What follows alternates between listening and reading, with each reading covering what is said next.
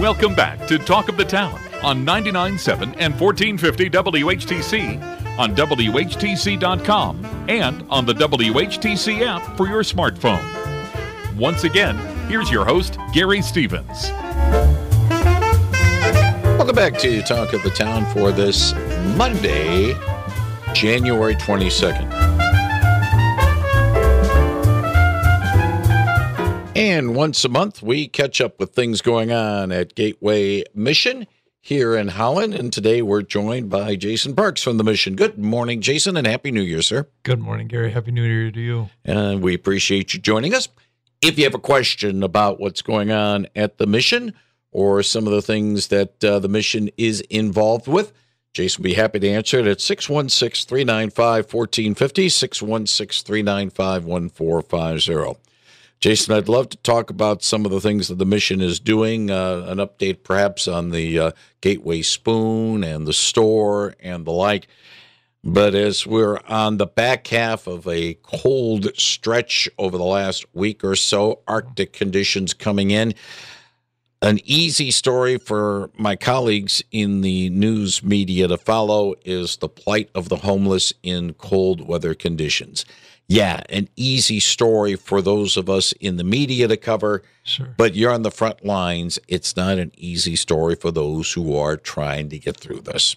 Yeah, definitely, Gary. I mean, first of all, I just want to thank our amazing staff at the men's and women's buildings where they just do an incredible job. It's a very thankless job sometimes, and I can't say enough about our staff that is truly on the front lines there. We've definitely seen an influx over the last year even, and this winter, there was over 107 this last week at the Women's and Children's Center and over 75 at the Men's Center. So those are still record numbers for us historically. And, we're just trying to best serve and keep people out of the cold, while giving them hopefully some options for long-term life transformations. Now, does some of the, I don't want to call it rules and regulations, but does Sure. some of the guidelines that the Mission normally has for guests get waived when we do have weather conditions such as what we had last week? Yes, most definitely. I appreciate you bringing that up too, because that's a big misconception sometimes is that, we'll see a lot of comments in the media or social media that says, hey, they kicked us out in the cold. And, we're in those situations, where they're extremely violating a rule, for instance, or endangering our community. That's where they may be asked to leave. But other than that, even if they've stayed their amount of rolling stays during a calendar year or been, quit one of our programs or left one of our programs or the open door shelter, we want to welcome them back in during these cold times. And, all I'll say on that is if they're respecting and willing to respect the rules and maybe have some repentance toward, past rules that have been broken, then we're definitely willing to work. And there's a lot of grace with our men's and women's directors. I brought this up a little bit last week when we had an update on what's going on over at the Community Action House. Mm-hmm. And we had Scott Rumsa in here. And during the cold weather situations that we had weather-wise, their outreach team was basically on red alert. Mm-hmm. Go out, try to find those who are without a home or out in their cars or something, get them into warmth. Same way with the Gateway Mission too in that regard, or do you sort of follow the lead of the Community Action House because of their outreach program? Yeah, so that's a great question. I mean, we definitely appreciate the relationship, or anybody. We had a couple of church partners that reached out to us as well that were finding people that were on the street in the cold and saying, hey, can we bring them in? Or we even heard of a couple of churches actually having them spend the night in their church, which we were able to work with them to get them into the shelter. But so we do have an outreach chaplain as the position that we have on staff.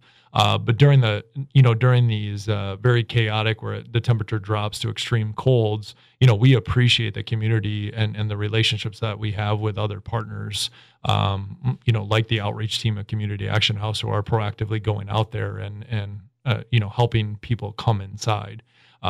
So I think it's a huge help to have more boots on the ground. I mean, we're a pretty small operation in terms of staff size. which we would love the opportunity to expand that. But, honestly, it's a full-time job for our staff just at the shelters when people are just coming through the door, much less trying to go out and find the unsheltered people on the streets during this cold times. And so, again, we really appreciate the partnerships of the community in that. Pardon me if this is a naive question, because I don't know what the resources at the mission are right now, but could you use a few blankets, a few winter coats, a few donations from the general public with winter apparel to get through this particular stretch of the next 6 to 8 weeks? Yeah, we'll definitely never turn anything away. So that's not a naive question at all. We're always looking for good or new clothing, especially winter coats, boots. We've had over 30 kids, especially. So kids, coats and boots and hats and gloves are a necessity. And then, Gary, the other thing we're facing right now is because our numbers have been so high, it's the food in the kitchen. So we're looking to do some extra food drives. So, that's another need over the winter months, is we have a lot more mouths to feed every day. And our food service crew does an incredible job. But any non-perishable food items are more than welcome as well during these cold times, because we are getting more people and we want to keep them fed. The best place to donate would be the Gateway Mission store over on Waverly, or is it probably the best centrally placed for it? Yep, that's the best centrally placed. Yep. You can drop, if it's a food donation or even clothes, you can drop it off at the women's or men's shelter. But yeah, we'll definitely take it, at the Gateway Center there off 31 and 24th, and then we can get it to the appropriate shelter. I'm just thinking for convenience, because it's kind of tough to try to stop, say, at the men's shelter over on River and 7th, and you don't want to stop in the side of the road, put the flashers on. No, that don't work too well. Correct. I'm sorry. The Gateway Center, 661 East 24th Street in Holland. If you drop it off right at the donation door, we greatly appreciate it. So, if you have a question for Jason Parks of the Gateway Mission, 616-395-1450, 616-395-1450.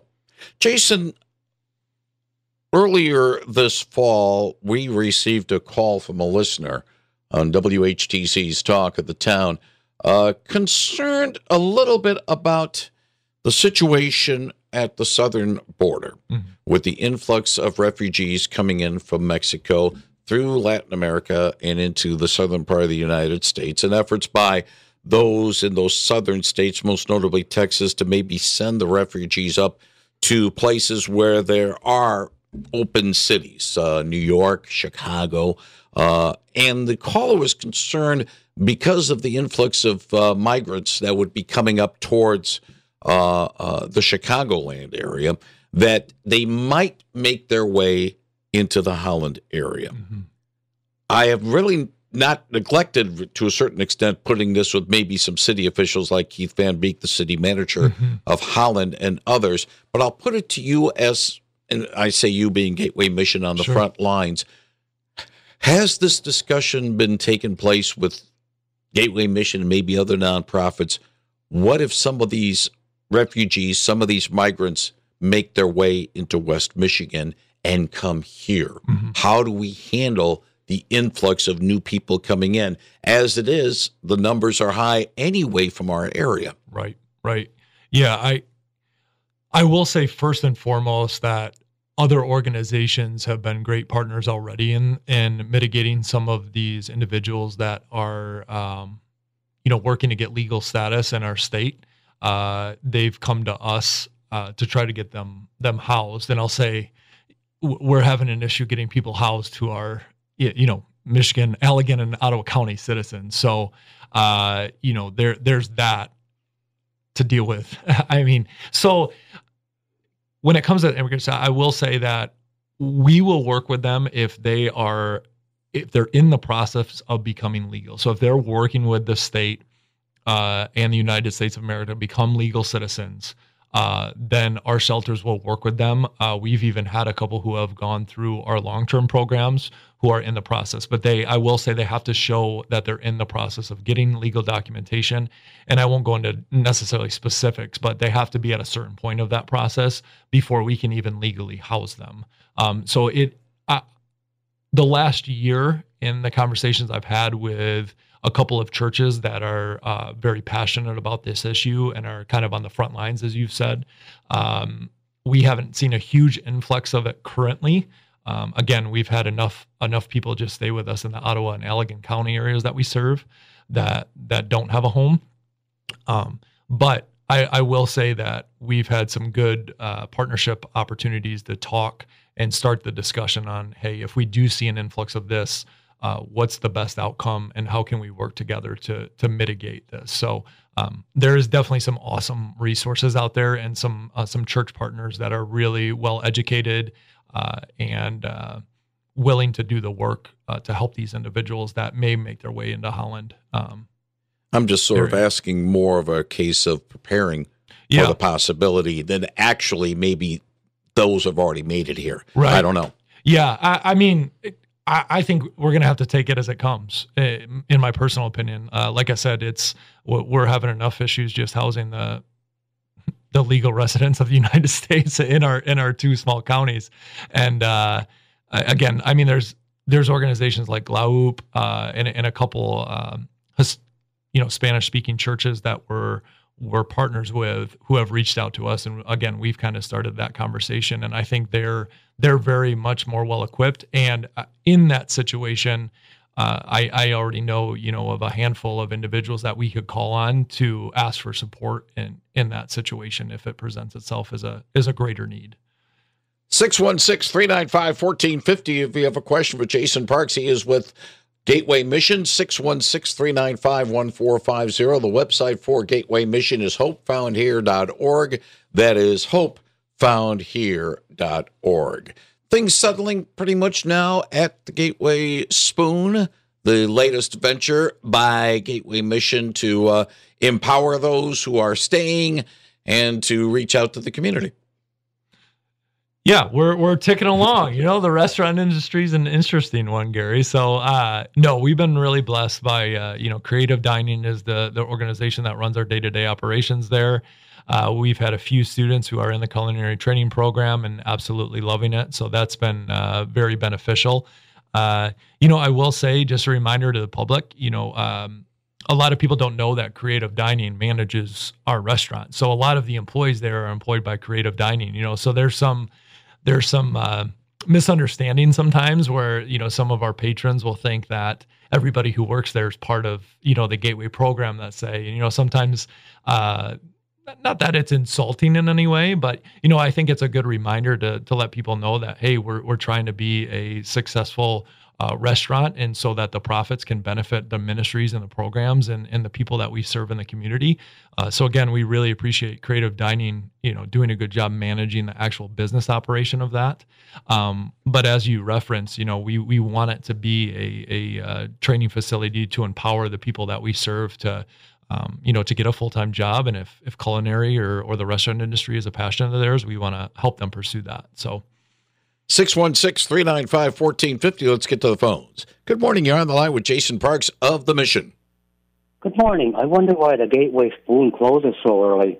A lot of people usually don't have supper or whatever till 5, 6 o'clock, and they close at 2 o'clock. Just wondering what the reasoning is for closing so early. Okay, go ahead and Jason. Yeah, I appreciate the question. So we're just breakfast and lunch at the Spoon. So it's kind of similar to an Anna's House, if you're familiar with their restaurant. So yeah, 7 a.m. To 2 p.m. The cafe is open till 3, but the menu is strictly breakfast all day and then a lunch menu as well. So we currently do not serve dinner at the Spoon restaurant. It'd probably be a good idea to try it, keeping it open longer for people that eat supper. Like at 5, 6 o'clock. Probably get a lot more business. Sure. Yeah, it's one thing we've already, kind of talked about, and we'll definitely keep it in mind. So appreciate the input. And thank you very much for the call. 616-395-1450, 616-395-1450. Simple question, probably simple answer. Store doing okay? Yeah, the store's been great. We usually see a decrease in sales when the new year hits, which is pretty common. But one of the blessings is we've seen a massive increase of donations. So the donations just keep pouring in, which is a huge blessing. So we just remind people, 661 East 24th Street is our thrift store at the Gateway Center. And so if you're looking for anything from clothes to tables to furniture to sporting goods, kitchenware, we'd love to have you stop in and take a look. So you answered sort of one of my questions I was about ready to pose to you, Jason, in the fact that this might be a good time to sort of mention the store, because I know it's January 22nd, but in about 6 to 8 weeks, it becomes spring cleaning season, and then more donations start coming in. Yeah. So, again, it's been a big blessing to see the amount of donations that have been pouring in the last couple months even. So, we greatly appreciate the relationship with the community and the willingness for them to drop off, new and even slightly used items that we can sell to help the people we serve. And that's the key, new and slightly used. Some people, I hate to say this, they see not just the Gateway stores, but our friends over at Goodwill or Love in the Name of Christ, or some of the other, Revive up in the, the Unity Christian store up in Hudsonville. They see that as, well, we're going to throw it away anyway. Why don't we just give it to the thrift store? Maybe they could use it. Not everything that you can give should be given. Yes, you're spot on there, Gary. So, we try to, we recycle. We have a recycling program as well, where we bale some of the stuff that's not able to be sold, and then that's bought to be turned into recyclable material, which is also another form of income for our ministry. There's a lot of stuff. Monday morning, it's not uncommon where people are, throwing stuff outside of hours, outside of our donation door, which, as a quick reminder, please drop off donations when we're actually open. It's a huge help. We appreciate where it's new, or, if you're looking at something to donate, would you consider selling this yourself? And that's something we would love to get our hands on, to be able to again, help the ministry that we're trying to promote here. And I'll step myself into this for one thing. Whenever I drop stuff off, and I like to go to Gateway is my donation choice. Appreciate that. Would you like a receipt? I usually say no. Okay.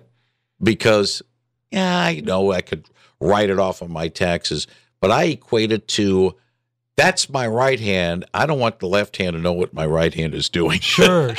Well, on that, I'm glad you actually brought that up, Gary, because a lot of people aren't familiar with our Corners of Your Fields program, and I don't know if you are as well. But what that is we have about 101 church partners that are in our donation system. And what we do is, when you donate and they ask you for a receipt, or they should be asking, hey, are you a part of a church? And if you are, they put that toward your church. And then what we do is, every quarter we donate 5% of the monetary value of your donations for your church, and we give your church congregation that back in Gateway Thrift Store gift cards, so that you can bless. Some churches use it for members of their congregation who might be in need. Other of them partner with other nonprofits and give them the gift cards so they can come shopping for kids stuff or sporting goods. So I always try to remind people that, hey, if you're part of a church family, please let us know that when you drop off your goods, because even if you don't want a receipt, it can go toward helping your church family out. Even if the church is not in the area? If the church isn't in the area, they can still become a part of our program. So if the church isn't in the area and you come in and maybe you're interested, I would love the opportunity to reach out to them. And it's free to join the Corners of Your Fields program. And literally, it's, if somebody comes and donates, we're just giving you back gift cards every quarter in return. So, Jason, there is a fundraiser coming up involving the mission, and it involves an entity in my neck of the woods. Tell us a little bit about it.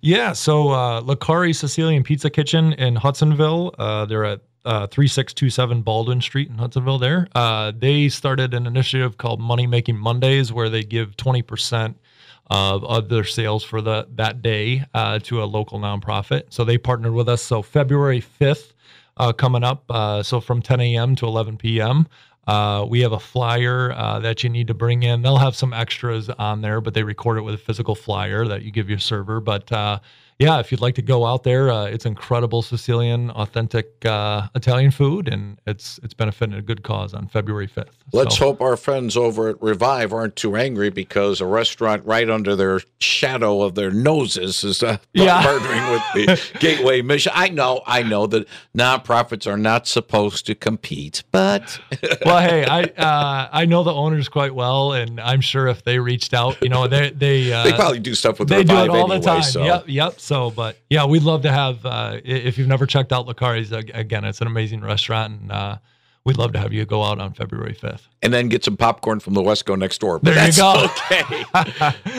But that's because I know that area a little bit right now. But some other things, and again, some of the story, and when I talked to Jason off the air for a moment about the fact of some of the things that come to mind, story out of New York, advocates are holding a rally today in New York City fighting against the city's policy that limits the time that migrants can be in shelters. And that's why I brought up the question of migrants and here. Yeah. And I remembered the phone call we had, and I said, well, I'll ask some of the city officials. You're a good person to ask about that question. That's why I thought of it. No, again, I think we're very thankful right now. We haven't had that many instances where we've had to deal with this, but I know it's a talking point for both our men's and women's shelter, because we obviously have seen an influx of individuals who are trying to stay with us who aren't legal residents of the United States. So, but luckily, I wouldn't call it a predominant problem that we're facing right now in Holland. Another story here. Both of us are going to shake our heads on this one. This one's out of Los Angeles. An employee for a city contracted company is out of a job after being caught on video spraying a hose at a homeless person. The employee worked for a nonprofit, Urban Alchemy, which the city of Los Angeles has paid $14 million to sanitize city streets. Spokesperson for Urban Alchemy said the employee was part of its Skid Row clean teams, and the incident happened on quote-unquote Skid Row. The employee sprayed the homeless individual after he refused to move after relieving himself on the sidewalk. Social media post by Urban Alchemy confirmed the incident and said the employee has been sacked. We don't worry about that around here, but, again, just shake your head. Yeah. I mean, it's stories like that where, I try to remind our community and our church partners and even our nonprofit partners that, we firmly believe as a faith-based organization, and me, myself, we're all brothers and sisters in the body of Christ. And just because, maybe some of our brothers and sisters aren't at the point of life, or maybe have the socioeconomic status that we do, or, maybe we look different, that we're still, wonderfully made by Christ. And it sometimes we need a reminder of that, kind of a kick in the head reminder of that. Kick in the where the padding is the thickest. You said it, Gary. Okay. If you want more information about Gateway Mission, 616-396-2200, 616-396-2200, or online at hopefoundhere.org. That is hopefoundhere.org. Jason Parks, thank you very much. Wish you and everybody at the Mission well.